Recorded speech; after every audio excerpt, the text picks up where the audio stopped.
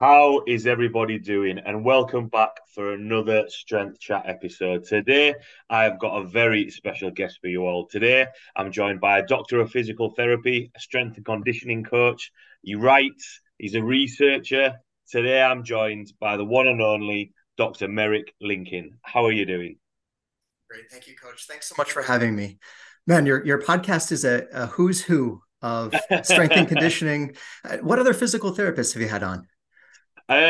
Quite a few really. So I've spoken with Dan Pope, which was really good. Spoken with Professor Stuart McGill, which was really good. I know that was about a little bit more lower back. But yeah, I always feel really lucky when people respond to me and really appreciate when people take the time to jump on much like yourself.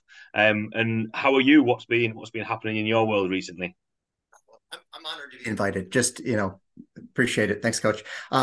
So like you mentioned, it was a great intro. I'm a physical therapist by training, and I started my career as a clinician. I found my way into academia. So my current full-time career is associate professor. I work in the exercise science and rehabilitation medicine programs it's a mid-sized university called Saginaw Valley State. It's in Michigan, United States of America. You'd be forgiven for having not heard of it. I grew up, in and around the Detroit area, and that's only an hour and a half away, and I had never heard of Saginaw Valley State. But we're an up and coming university and trying to make a name for ourselves in pre-professional education. That is, I'm sending a lot of students off to doctorate of physical therapy programs, athletic training programs, doctor of chiropractic programs, medical school, but also in the strength and conditioning front, trying to establish a strong program for up and coming strength and conditioning professionals. Yeah, nice.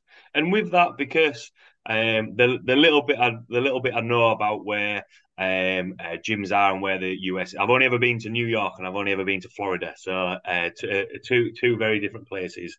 But I know in a small area there can be quite a lot of gyms, quite a lot of sports teams, especially in terms of like college teams.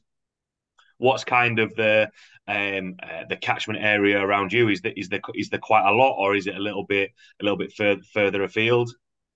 So it's an interesting place. If you envision the state of Michigan, it's that area that's surrounded by Great Lakes or inland seas. So it's very identifiable on the map, and it's shaped like a mitten, right? So we're right where the thumb meets the hand of the mitten. So we call it the Great Lakes Bay region.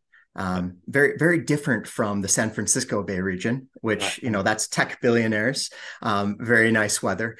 We get nice weather half the year. The summer, the fall, the spring actually are quite nice, but we just got a load of snow last night. Ah, But in the Great Lakes Bay region, we have some industry. So one of the largest chemical companies in the world is based here. Strong healthcare presence. Mid-sized universities. There are no large universities in this immediate area. And then the larger sports teams are around Detroit, right? That's the biggest city in Michigan.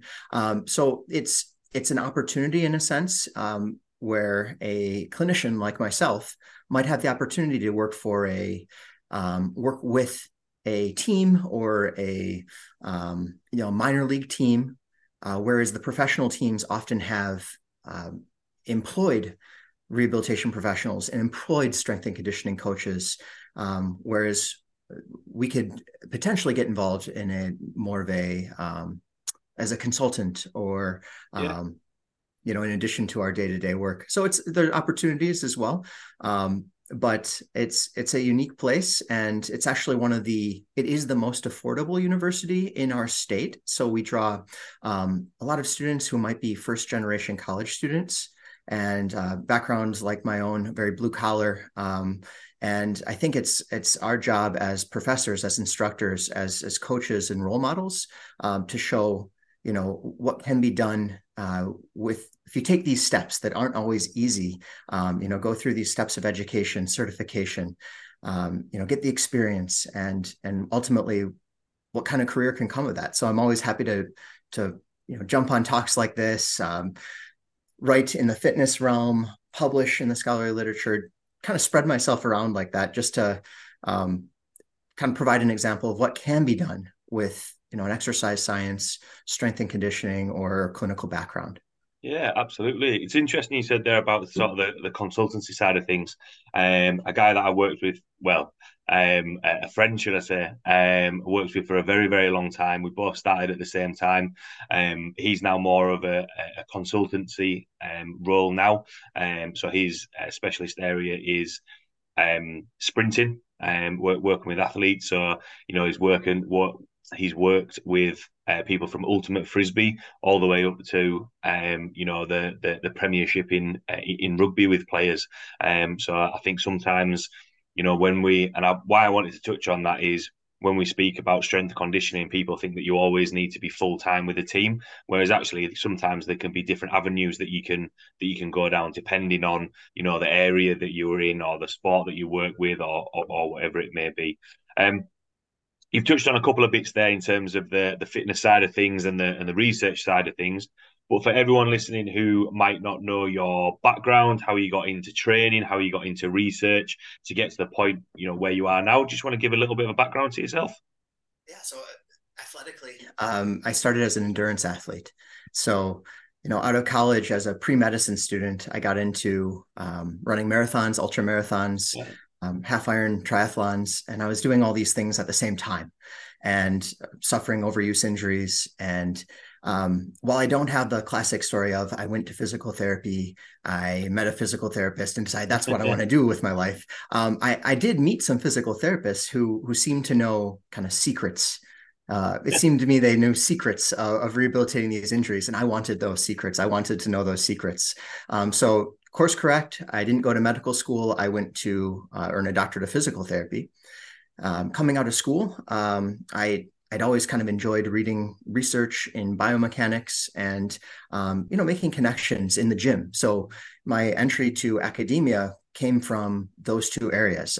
Guy at the gym who worked for Saginaw Valley State University knew they were hiring, needed a professor who could teach biomechanics.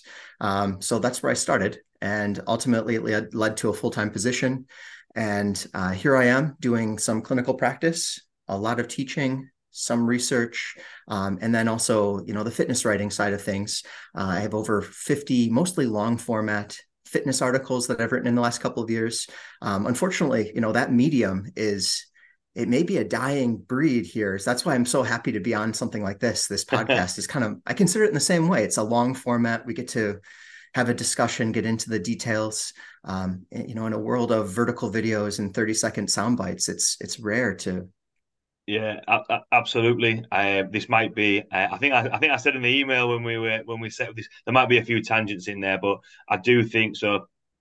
Basically, we have younger coaches that have come in, maybe it's their first job as a trainer, and they spend some time working with me, training just to develop experience, the softer skills of coaching, but also just increase their knowledge. And I think reading articles, reading journals, or at least trying to have a look at them, and listening to podcasts, and like what you say, the longer form content is really helpful. I think sometimes.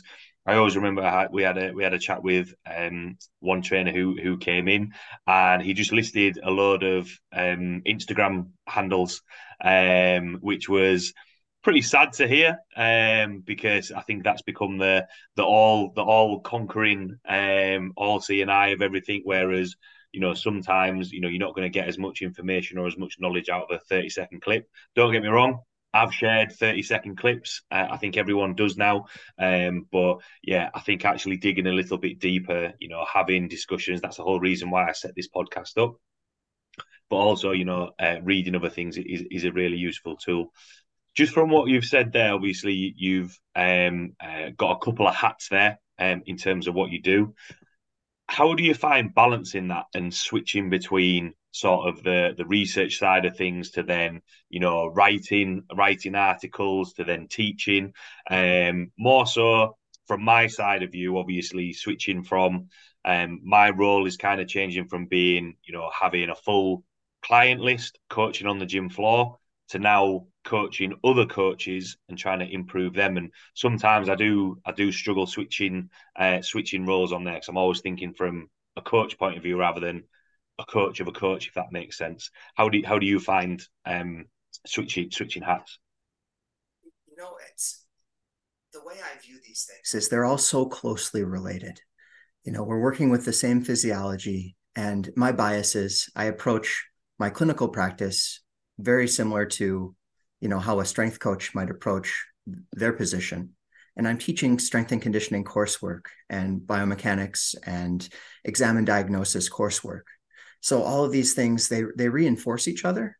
And my writing and my research is all centered down this line of applied biomechanics and strength and conditioning, exercise technique. So they reinforce each other in a sense. There are different expectations. I sit in an office at the university when I'm not in front of a classroom.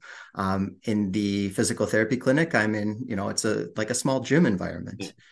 Um, so it in a sense, I don't think they have to be mutually exclusive. And I see more and more, I'm opening my eyes to it. There are more professionals who are doing multiple things. You don't have to limit yourself to just one. Just like you mentioned about the consultant friend you had. It may not be his or her full-time occupation, but being a specialist in sprinting, put that knowledge to work, on the side of your day-to-day or 9 to 5. Yeah, absolutely.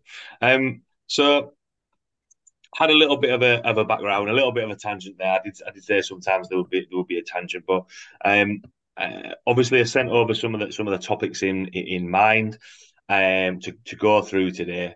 And the first question is, and you kind of touched on it being, an endurance runner, picking up niggles and injuries, and you've probably worked with, and seen people just wanting to push through pain and just wanting to keep going.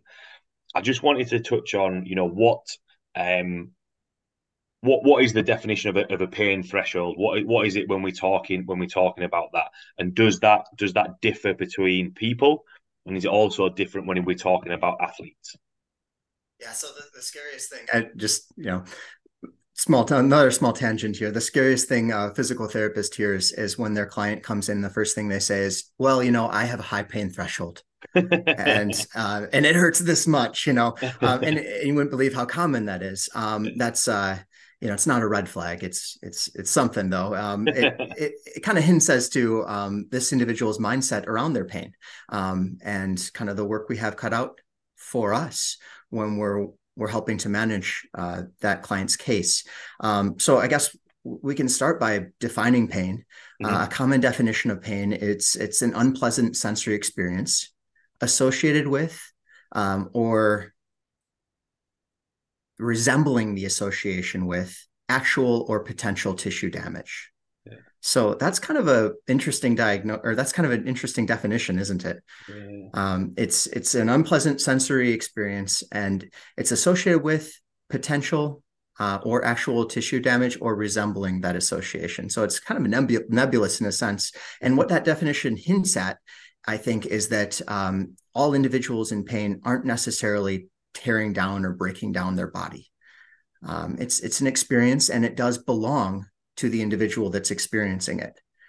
So that pain experience can be kind of broken down into two key elements here. You have the intensity of the pain, how bad is it, and the pain affect, so how it's affecting their readiness to perform. So if you have an athlete, how does this experience of pain modifying their ability to perform in the gym, on the field, on the court? So looking at that, you'll find individuals with varying intensities of pain, but also experiencing that pain in very different ways. It's affecting their lives in very different ways. So I think the first thing to mention is that because it is an experience that belongs to the individual, that individual has every right and probably should be encouraged to have that pain addressed by someone who's trained in examination and diagnosis. So someone's in pain, they should have the opportunity to get checked out. And that might comfort the individual having if it comes to a diagnosis maybe, or just get checked out and maybe get some reassurance from a medical professional of some sort. So I'd like to start there. I don't want to disregard the pain and say, all right, this individual should just work through it. No, we have to check it out. And I think Dan Pope, I checked out that episode. Dr. Dan Pope did a great job of explaining how the medical professional screening for red flags, issues that might be not related to the musculoskeletal system, constitutional in nature, Yeah. things like that. The medical professional will also screen for high risk injury. So that is injuries that may not may have a high risk of poor healing. So I'm thinking about uh, stress fractures, stress reactions in a lot of the bones of the foot, around the ankle, on the tension side of the neck of the femur. Um, some of the bones of the wrist, for example. If you have a stress fracture or stress reaction in those locations, those are considered to be high risk, and we might not be as inclined to encourage an athlete to work through really any pain at all if they present with a diagnosis like that. But if we focus on the kind of the more common presentation of musculoskeletal or musculotendinous injuries that are not high risk, we aren't fearing for that tissue's ability to heal, and we aren't fearing for that tissue's health. There may or may not be an injury there, and our definition of pain suggests that there may be actual tissue damage or potentially no actual tissue damage. But once we've been screened, evaluated, and we see that this is not something outside of the scope of musculoskeletal injury or a high risk musculoskeletal injury, then we might proceed with something called a pain monitoring model. And I know you and Dan Pope talked about this a bit. I've been talking about it lately. I have a lot of respect for Dr. Pope. Actually, early in my career, I listened to a lot of episodes of his Fitness Pain Free podcast. So, Oh, nice. learning from these long format platforms. Yeah. So I think he did a great job of explaining this pain monitoring model that's been used for a variety of diagnoses at this point. It's first was described for use of patellofemoral pain. So that's kind of anterior knee pain. Then a lot more of the research surrounds Achilles tendon pain or heel pain related to the Achilles tendon. We have studies suggesting its use for tennis elbow, for rotator cuff related pain, for patellar tendinopathy, a tendon problem of the quadriceps tendon. And acute hamstring injury, actually, was an interesting one. And this research suggests that we don't necessarily have to stop in the face of pain, particularly if that pain is well controlled or low risk. Yeah. And that pain monitoring model, typically, if you envision a 0 through 10 scale, so a visual analog scale, 0 being no pain at all, and 10 being extreme pain or the worst pain you can imagine. And we have to be kind of disciplined about how we anchor those extremes, because if we anchor them in different ways, people might give us different numbers. Yeah. So we typically describe the beginning of the scale, the 0 point and the 10, and then don't really try to describe or define the numbers in between. So we ask the athlete or the individual to rate their pain between 0 and 10. And typically 0, 1, 2, or 3 is considered low risk pain for a musculoskeletal injury, a low risk musculoskeletal injury. And a 4 and a 5, that's kind of a proceed with caution. And then above a 5, so you're 6, 7, 8, 9, and 10, typically that's considered high risk. And now these pain scales don't have to be used exactly like that. In fact, that study, Hickey et al., I believe it was 2020, used a threshold of 4 as the cutoff between moderate risk and high risk. So because those individuals in that study had just recently experienced their hamstring injury, they decided to consider 5 out of 10 as being high risk pain. There was another one on shin splints, another study on shin splints that used a pain monitoring model and also considered a 5 to be high risk. So we're not set in stone of using these values, but it's just a general guideline. Now, an athlete might have trouble defining their pain within that range. And I think that is something maybe we can guide our athletes with. And a couple of questions I like to ask the athlete or the client in front of me is, do you feel in control? So this is kind of getting at that pain experience. Do you feel in control of your pain? So if an athlete or an individual feels like they're still in control, that tells me that their pain is likely lower risk, um, relatively well controlled. And then I also ask, does this pain you're experiencing make you feel like you want to stop the activity? Yeah. And that's kind of respecting their autonomy, but also hints at the pain experience.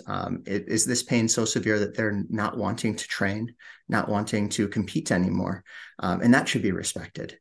So we can help our athletes kind of rate the pain on this pain monitoring model, but we shouldn't endeavor to define each and every one of those numbers. That actually might ruin the validity of that scale. Yeah. Do you think what kind of went through my head there is having it is just setting the parameters so the athletes can work in, because I think, and we can touch on this a little bit more of that sort of mindsets versus actual maybe tissue damage. From the definition that you mentioned there could be a few different things. The athlete might have had previous injuries in the past, how close the injury was, or the pain. Can you use that as a parameter to change those so you can control maybe how much they can control the exercise, if that makes sense, and how much they push the exercise? So I think I understand the question. We're approaching this in a way of we don't necessarily know if there's actual tissue damage. And for example, if we take tendon problems, tendinopathy, or tendon and disrepair, if we look at Cook and Purdum's tendon continuum model, essentially describing the range or the continuum from a healthy tendon to a tendon in complete disrepair. The stage along that continuum where athletes tend to experience pain is a reactive tendinopathy.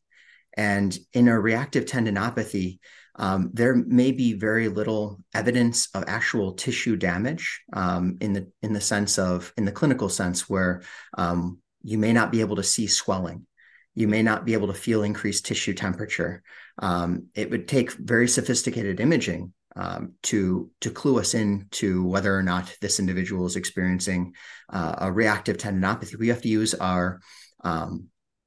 use the clinical suggestions that the athlete brings us. So maybe there was a period where the athlete trained less, and then there was a spike in training load. That might clue us into this could be a reactive tendinopathy.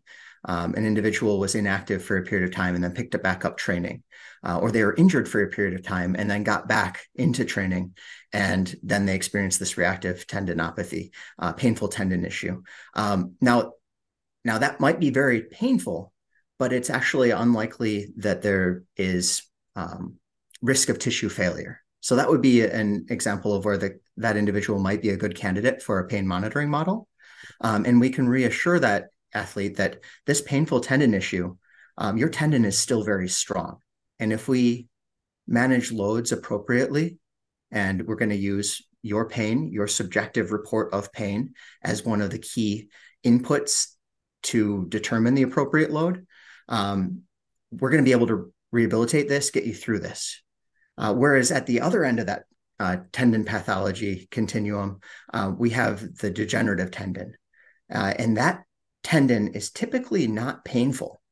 That's the tendon that's weakened, has experienced tissue damage, and it's typically not painful.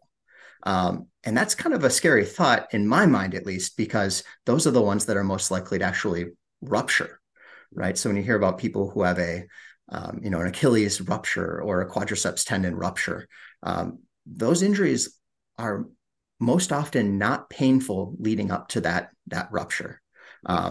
It was tissue damage that occurred previously, maybe hadn't been properly rehabilitated, or the healthy tissue around that degenerative tendon wasn't strengthened adequately to maintain and improve the strength of that tendon structure. And then ultimately it failed.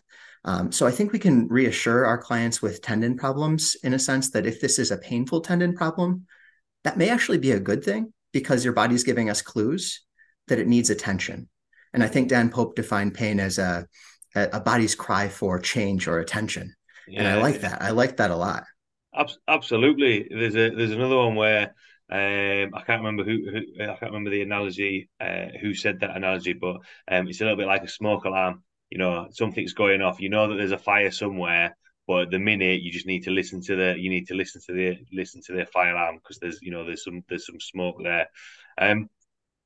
One thing, and you kind of mentioned it at the start when we started talking about or started talking on this topic about when clients when athletes go in and be say, oh, I've got that high pain threshold, and everything that you've mentioned, everything that you've spoken about there, how much is that?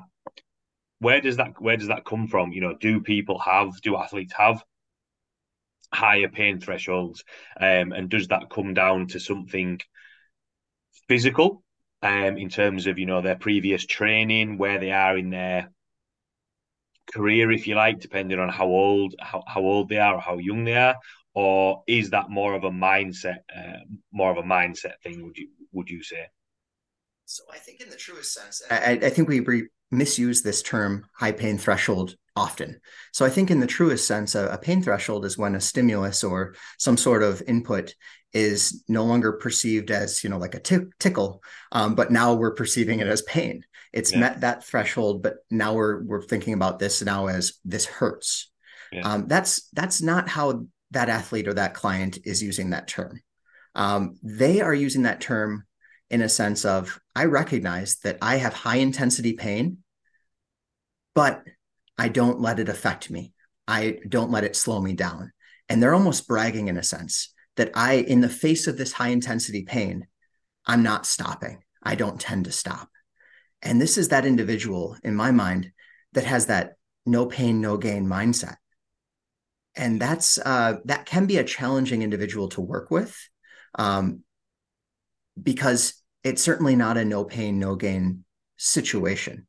A well controlled pain um, gain situation might be a better way of describing painful tendon rehabilitation. So I think when the athlete or the individual says that they have a high pain threshold, that is a warning sign to the coach, to the clinician, that athlete maybe isn't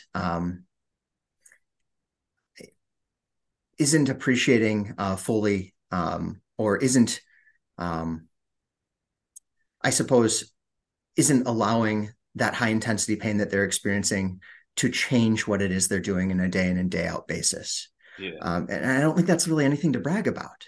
yeah, yeah, Um, so you have that individual, and that can be very much a challenge. And I think education surrounding a pain monitoring model can be very helpful for that individual.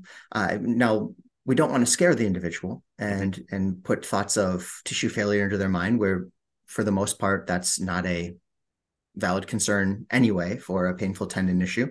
But we may wish to explain that continually pushing through these high levels of pain may be indicating to us that the loading or the activities that you're doing in the face of this injury are far from optimal.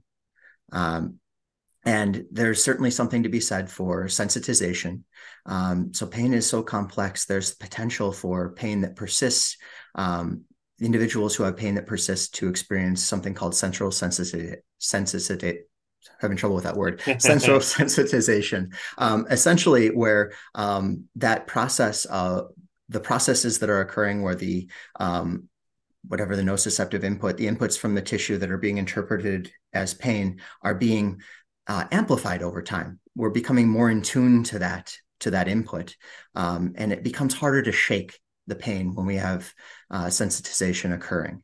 So we don't want to scare the individual, but we want to explain that this isn't necessarily a good thing that yeah, or a point of pride at this moment that you have a high pain threshold. You're here. Let's try to get on a program that best manages it. yeah. And do you think that when because I do think that trend of what's the phrase, no pain, no gain, or anything like that, and that kind of like the grind, just going through things even when you're injured, or have like a niggle is fading out because I just think it just doesn't work. You need to get those hours in to get better at your sport or your skill or whatever it may be. So just pushing through actually can sometimes mean more uh, more time on the sideline. And just referring it back to the definition of pain that you mentioned, is that where when you're working with a client with an athlete, where that definition of pain will change, and then all of a sudden it does become actual tissue damage, and that's when things need to change in terms of um, the plan going forward, if that makes sense. That's a really good point, Coach. So along that, if we go back to our example of tendons in disrepair, along that tendon pathology continuum, there is the potential for reactive tendinopathy. That's our painful tendon issue to turn into a degenerative tendon. So to make the transition from reactive to degenerative, and when we're making continuous loading errors over time and time again, there is the potential for reactive tendinopathy to transition into actual tissue damage, a weakened tendon to degenerative tendon. Yeah, So again, not to scare the athlete or individual, but if we keep making the same training error, we're certainly not going to effectively rehabilitate the injury. And there is over time the potential of making matters worse. Now that's a long-term thing. If you push through pain, here and there, if you push through high level or high risk pain here and there, most likely nothing adverse is going to happen. But it's the individual that has that mindset, that's what they're going to do, and they're going to continue to do it. But I agree with you. I think we're doing a good job of getting away from that, and we're empowering athletes to manage their pain. yeah, And there are a lot of things that athletes do these days to manage their pain. So, you know, pain being a subjective experience, we can do things like foam rolling, the Theragun, the electrical stimulation units, the portable electrical stimulation units, all of these things to better control our pain, and give us a little bit more ownership over that experience. So I do still like to encourage that athlete or that individual with that kind of hard-nosed mindset to take ownership of it and to try to troubleshoot and reduce the intensity of that pain into parameters that are acceptable and then move forward. yeah. I think part of that is adding in a little bit of maybe independence to them as well, like what you mentioned about controlling their pain, and or sorry, do they feel in control of their pain, and just think, look, these are the things that you can add in. I know for me, when members and clients come into the gym, and they've got niggles, well, depending on the severity of the injury, I'll always refer out. But equally, there's a list of things there that they can do, and sometimes, having that, like what I mentioned earlier about sort of the softer skills of coaching, is making them realize that I'm not expecting them to just keep pushing through, just trying to tolerate that pain, or one avenue that we can go down as well is changing the exercise or modifying the exercise all the time. But there's only so much that from whatever exercise they're using, there's only so much either side of that spectrum that you can go, like what you mentioned, to actually get that training stimulus from there. So I think that's a good point of thinking about what they can do, but then also realizing that we can see how much in control of the pain that they are. What are your when it does come to sort of the exercise selection, and we'll kind of carry on this train of thought, is how much variation would you have from the exercises that they're using? Because when we're talking about athletes, the training program that they're doing, and you mentioned it at the start about being more of a longer distance or an endurance athlete, will be it's repetition. there's going to be a lot of things that you're doing. For myself, competing in powerlifting, it's the same movements all the time, and then that's where it can become, we can pick up injuries. So when we're looking at exercise variation, how does that impact pain if all of a sudden you do change that exercise? Because you know, depending on the athlete, they might think, "Oh, hang on, this is a different exercise to what I've done before." Is that going to cause more pain, or actually is it just making the athlete control that? I realise I spoke a lot there, but does that make sense? Think that's an excellent segue, actually. So, a lot of times I believe the go-to is let's change up the exercise. You have pain with this exercise. Let's change it up. And a good coach, a good personal trainer, a good clinician has a variety of exercises, exercise variations that maybe train a similar movement pattern or the same movement pattern that train the same muscles, the same joints, but may put a little bit less load or stress on the injured area. And we may have a good reason to believe this exercise will be better tolerated by the athlete. And that's a great place to start as a coach, as a clinician, even as an athlete who's troubleshooting their own pain. But I think we run into trouble when we just avoid it altogether or grab an exercise variation that's so dissimilar that we're no longer really loading that area at all. Because we recognize that there was a good reason to be training that movement pattern. There's a good reason to be training those muscles, to be training that joint, and there's a really good reason to load the injury site if we're dealing with, again, the example of a tendinopathy, a tendon problem. There's a really good reason to load that tendon because that's actually the stimulus for repair. So it's the actual loading that's going to rehabilitate the injury.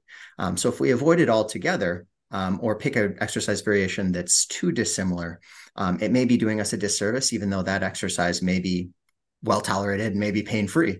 And that's okay for a while, but ultimately we want to get back to a variation that at least begins to that process of loading the injured area. So I know we get stuck in our ways. We tend to get stuck in our ways as athletes, particularly barbell sports, right? You compete in three main lifts, and damn it, you're going to squat, you're going to deadlift, you're going to bench press, right? And one of those exercises becomes painful, too painful for you to tolerate, and maybe even got it checked out, and you're pretty confident that it's a a musculotendinous injury, low risk. But you just can't seem to find an exercise variation that allows you to work through an acceptable level of pain.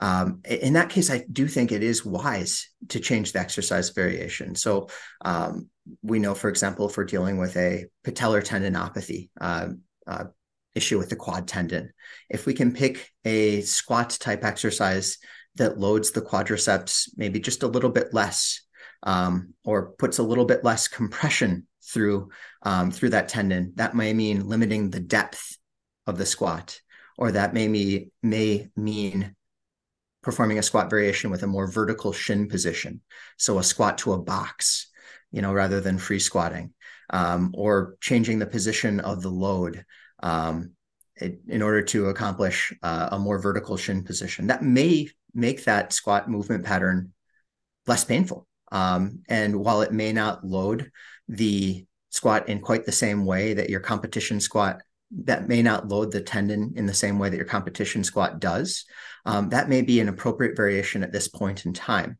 So variations on exercise are certainly not a bad thing. My understanding of the literature on this, I believe it was researcher out of Brazil, Cassiano, in 2022, did a systematic review. I think Brad Schoenfeld was involved in this. Identified 8 studies looking at exercise variations and their outcomes. And the results were kind of across the board.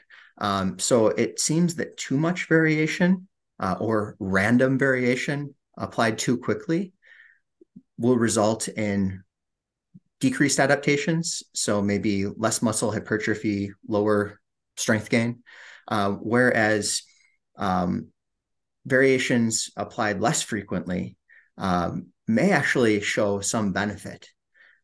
So again, there's conflicting evidence here, but variations in and of themselves aren't a bad thing. But variation is, when we look at that term, variation implies randomness. Mhm. But what you and I are talking about is something very prescribed, very intentional. Yeah.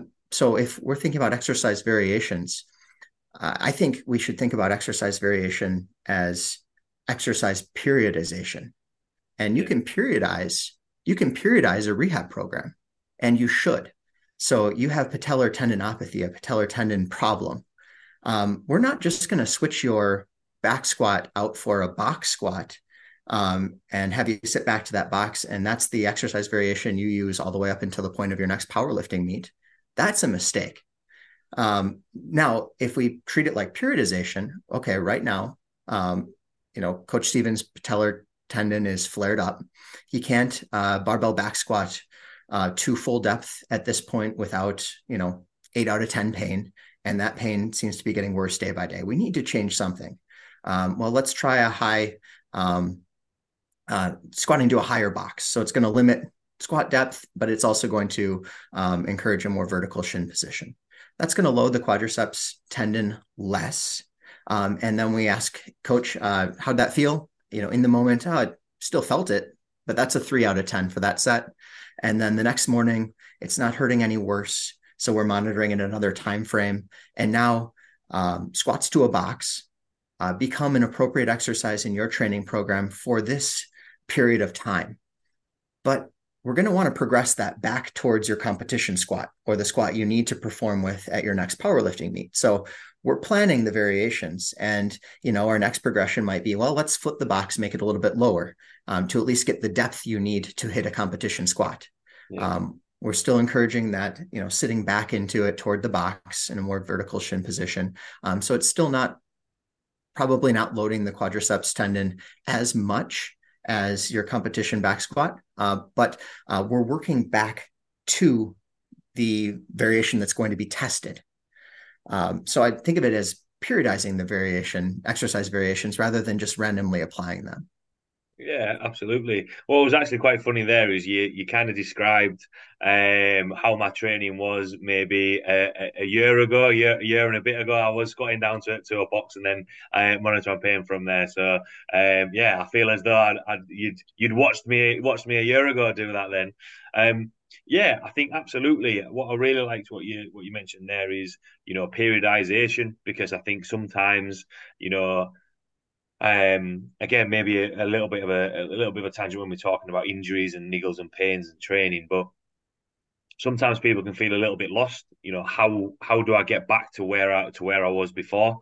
But actually, by having that periodization, that plan of at some point, this isn't the exercise that we do forever now. We need to get to this next point. When we're looking at that and the exercise variations and trying to have some method behind the madness, if you like, what's the categories in your head to try and filter that down, so we know, okay, so is it range of movement, is it load, what's kind of the process in your head to be able to manage that athlete's pain threshold, but also make sure that they're still getting a training stimulus to then be able to progress back to where they need to be. So, so I like to take a movement pattern based approach in understanding training exercises and human movement. So, it's very common to see exercises broken down into, your squat pattern. Sometimes that's called like a lower extremity or lower body push pattern. Your hinge pattern, sometimes that's called the deadlift or lower body pull pattern. You have your upper extremity patterns, your upper body patterns, upper body horizontal pushing, upper body horizontal pulling, upper body vertical pulling, upper body vertical pushing. And I think those are the major six. You could incorporate some, twisting or bending through the trunk, or some core work if you wanted to consider that another resistance training movement pattern. But I kind of break it down into those major patterns and try to determine, okay, what movement pattern or patterns is the athlete having trouble with or having pain with? And usually it's pretty easy to guess that, for example, your injury you mentioned, if you have knee pain, most likely it's going to present during a squat pattern type movement.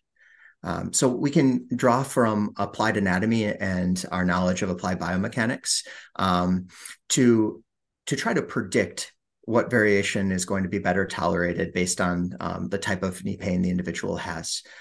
So the individual has anterior knee pain right on the patellar tendon, right? It's not necessarily inside of the knee, but it's in the front of the knee. Feels like it's right on the tendon. So we can predict that something that applies more load to the quadriceps is likely going to be more challenging for that tissue. Something that applies a compressive load. So tendons are really great at handling end-to-end pull. It's when they get kind of pulled across a bone and compressed as they're getting pulled across a bone. That's when they tend to get pissed off a bit if they're already experiencing maybe a reactive tendinopathy or issue like that. So we know that the patellar tendon gets pulled across the front of the femur, the front of the knee, more so in a deep squat. And we know that when an individual performs a squat with heavier weight, for example, on the bar, it's probably going to load the quadriceps more. So it may be as simple as lowering the intensity. I won't discount that, but I do think exercise variation can and should play a role here. So you have in the back of your mind kind of this progression informed by applied biomechanics and anatomy of which exercise variations are likely to be less stressful or apply less load to that area of the body that's injured versus the ones that are likely to apply more load or more stress to that area of the body. And we can manipulate other variables of exercise prescription as well. We don't have to limit ourselves to just exercise variation. In fact, when we're dealing with musculoskeletal injury like a tendinopathy, the period of recovery in between training bouts should be considered. So let's make sure that we're not training it too frequently. So maybe spacing out our heavy squat days, making sure that the tendon has maybe at least 48 to 72 hours to recover from your heavy squat sessions at this stage. But I think laying that out for the client or athlete, these are the general exercise variations that I think you would benefit from. And then we're going to auto-regulate. And I think coaches are familiar with that term, but the client may not be familiar with that term, auto-regulation. We're basically going to take your input, maybe in the form of this pain monitoring model during the workout and maybe the next day, and use that as information to help us auto-regulate when it's time to increase the load, increase the weight on the bar, modify one of these other exercise programming variables, or switch to the next more challenging variation. So I never set out a calendar. This is when, like a strength coach might have a period, an annual plan laid out, periodized for their athlete and team, and that's great for something that's a bit more predictable, like a season of sport. But no clinician or no coach is going to be able to predict how quickly that knee injury is going to resolve or begin to feel better. So I always like to leave the time frame a little bit more open, but I present a plan. And I think having that plan laid out, at least verbally, maybe even on paper, hey, if the individual is working more independently, you could give this to a client as a rehab template in a sense. This is how you're going to get back to performance. And I think that can be a powerful thing. Absolutely. I think, I think you touched on it earlier on in the chat as well about giving the athlete actual knowledge. Why is it that they're doing that? Because then that way, when we're talking about control, when we're talking about bringing that threshold or barrier down to be like, look, we don't need to push through it. All of a sudden, because I think as soon as something happens and then we get the ball rolling on trying to correct things or help them, I want to get back as soon as I can, because ultimately, whether it's people training in the gym, whether it's someone performing a sport, we all started because we enjoyed it, and everyone wants to get back to it because I think there's everything as though like I actually spoke about this the other week. The example was I knocked the bumper off my car, and I was thinking, oh no, that's it. I'm never going to be able to drive my car. I'm not going to be able to fix it. Whereas actually, finding out how to take the bumper off and put it back on I was like, oh, okay, that's actually pretty good. It was a quick fix, whereas in my head it's going to take longer. And I think sometimes when we're talking about injuries, if we think it's going to take 3 months and we commit to that process, then actually it might take a little bit less, it might take a little bit longer, but at least then you've got that thought process of actually it doesn't necessarily need to be as bad as what people think. Is that the response that you found from actually giving clients and athletes the knowledge so that then that way they can control their pain threshold or control the exercises a little bit more, or maybe highlight things a little bit more to you sooner? Yeah, so we're all searching for quick fixes. You wanted your bumper fixed immediately, I'm certain, and as would I. And it is our responsibility to give our clients, to give our athletes an indication of prognosis. How long do we think this is actually going to take? We can't give them an exact time frame, but we can give them a general idea. Yeah. And I think that does set the expectation. And usually that comes as a shock because I want to feel better next week. I want to feel better tomorrow. But when I say this reactive tendinopathy may take multiple months, 3 or 4 months to fully resolve, boy, 3 or 4 months. I mean, I'm done with my season by then. Yeah. I have 2 meets planned in that time. But wait a minute. We're going to use the pain monitoring model and we're going to use a progressive training program to get to that point. And you're going to be feeling better along the way. You might be getting stronger in a lot of ways along the way.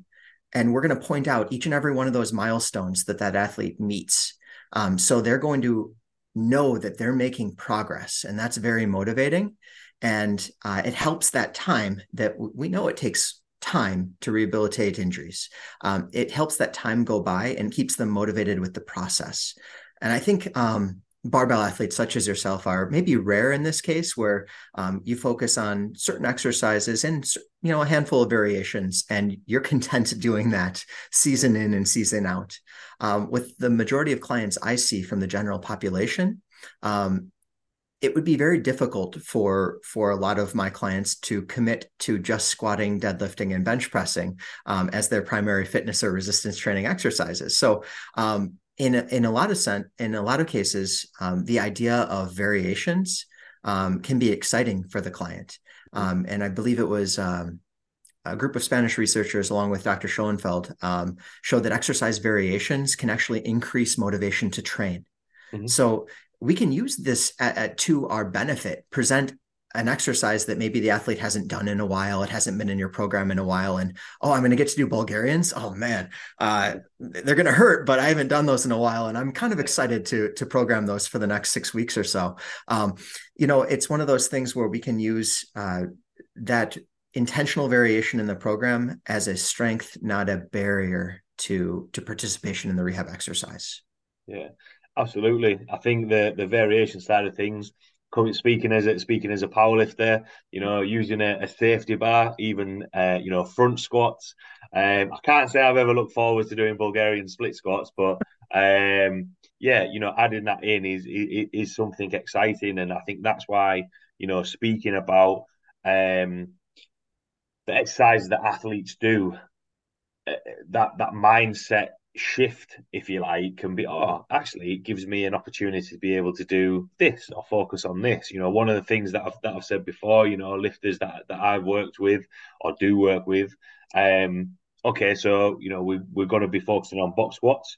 We can PB and bench press. We can focus on we can focus on this. So I think sometimes having that mindset shift and the knowledge that we've spoken about ultimately helps the athlete and just arms them to be able to think, actually, we've got an actual plan, a little bit like what you mentioned about the periodization. We've got a focus to go on, and that's what I wanted to dive into today with you, because I think everyone knows about planning into a season, like an off season, or planning into a powerlifting meet. Whereas actually, when it comes to pain and we start going off that way a little bit, it doesn't have to be a case of let's just try this. There's got to be a thought process that we need to work through. quite a lot of topics and tangents thrown in there. But the last question that I like to ask Merrick, from everything that we've spoken about today, and for everyone listening, whether it be a lifter or an athlete who might have an injury or might be suffering pain, or the coaches listening, what would be your take home points or words of wisdom from everything that we've spoken about today? So pain isn't the end. And I believe your previous podcast guest, Dr. McGill, his book, The Gift of Injury, Mm-hmm. right? That resonates.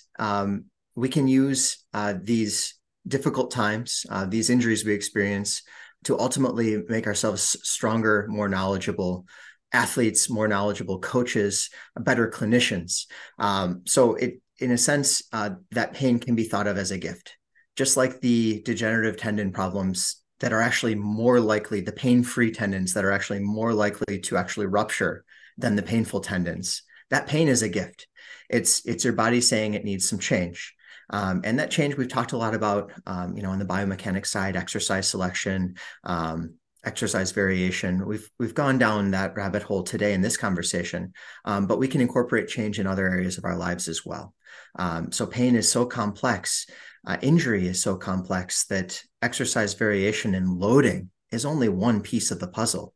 There are so many things that we can explore and learn more about as far as nutrition, sleep, that will ultimately make us better, stronger athletes and more productive humans in the long run when we come on the outside, on the other side of this injury or problem. It's so easy to get down, especially when we have a strong athletic identity. And I think pretty much all strength coaches have this. Most successful athletes have this.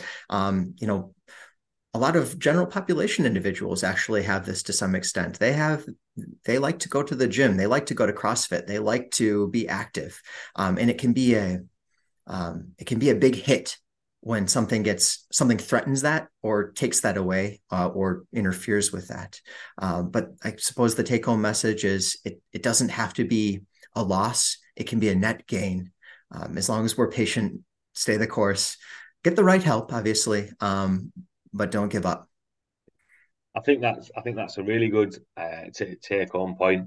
One of the and I've maybe touched on it before, but my very first coach when I first started playing rugby was, you're going to learn a lot more from a loss than you are a win, and sometimes it can be a really good reflection to think, actually, how can I keep on top of this, and it might actually open up doors to, yeah, do you know what, I actually need to focus on my nutrition or my sleep or my stress or anything like that, and I think it can open doors to think, what is it that you need to focus on, which I think is an important topic to touch on, because I think it'll never be a thing of a past. When people get an injury, no one's ever going to think, okay, great, I can do this now. I don't think that'll ever happen. However, I think that's a human reaction to think, oh no, what's gone on? Like with me knocking my bumper off. But if you can actually, accept that, I think there's the seven phases of denial or something like that. If you can do that and then move on and think, okay, how can I action this? I think a lot more athletes, a lot more clients will get back from injury, because on the flip side of it, which we maybe didn't touch on, sometimes you see people moving away from the sport or not wanting to do it anymore and commit to it, which hopefully, for everyone listening, they can see that there is actually a plan, and there is systems out there that can work. Thanks a lot, Merrick, for taking the time to jump on. Really, really enjoyed chatting with you today. For if anyone has any questions about what we've spoken about today, want to see the content that you put out there, or reach out to you and ask you any questions, where could people find you or reach out to you? Yeah, so I'm active on Instagram. So I have I guess a link tree or solo link in my bio that links to all of my fitness writing, some of my research publications, some of the other podcasts I've been on recently. And I'll be speaking at a National Strength and Conditioning Association conference in the States in April, Great Lakes Conference. So if you're local, come see me there, speaking on a related topic. But yeah, just reach out. Love to chat. Love talking shop. And thank you for having me, Coach. No, no problem at all. Like I say, thanks a lot for taking the time to jump on. Thought there was some really, really good content in there, and a really, really good message. So, thanks a lot, Merrick, for taking the time to jump on. Thanks a lot to everyone listening, and I will see you all next week.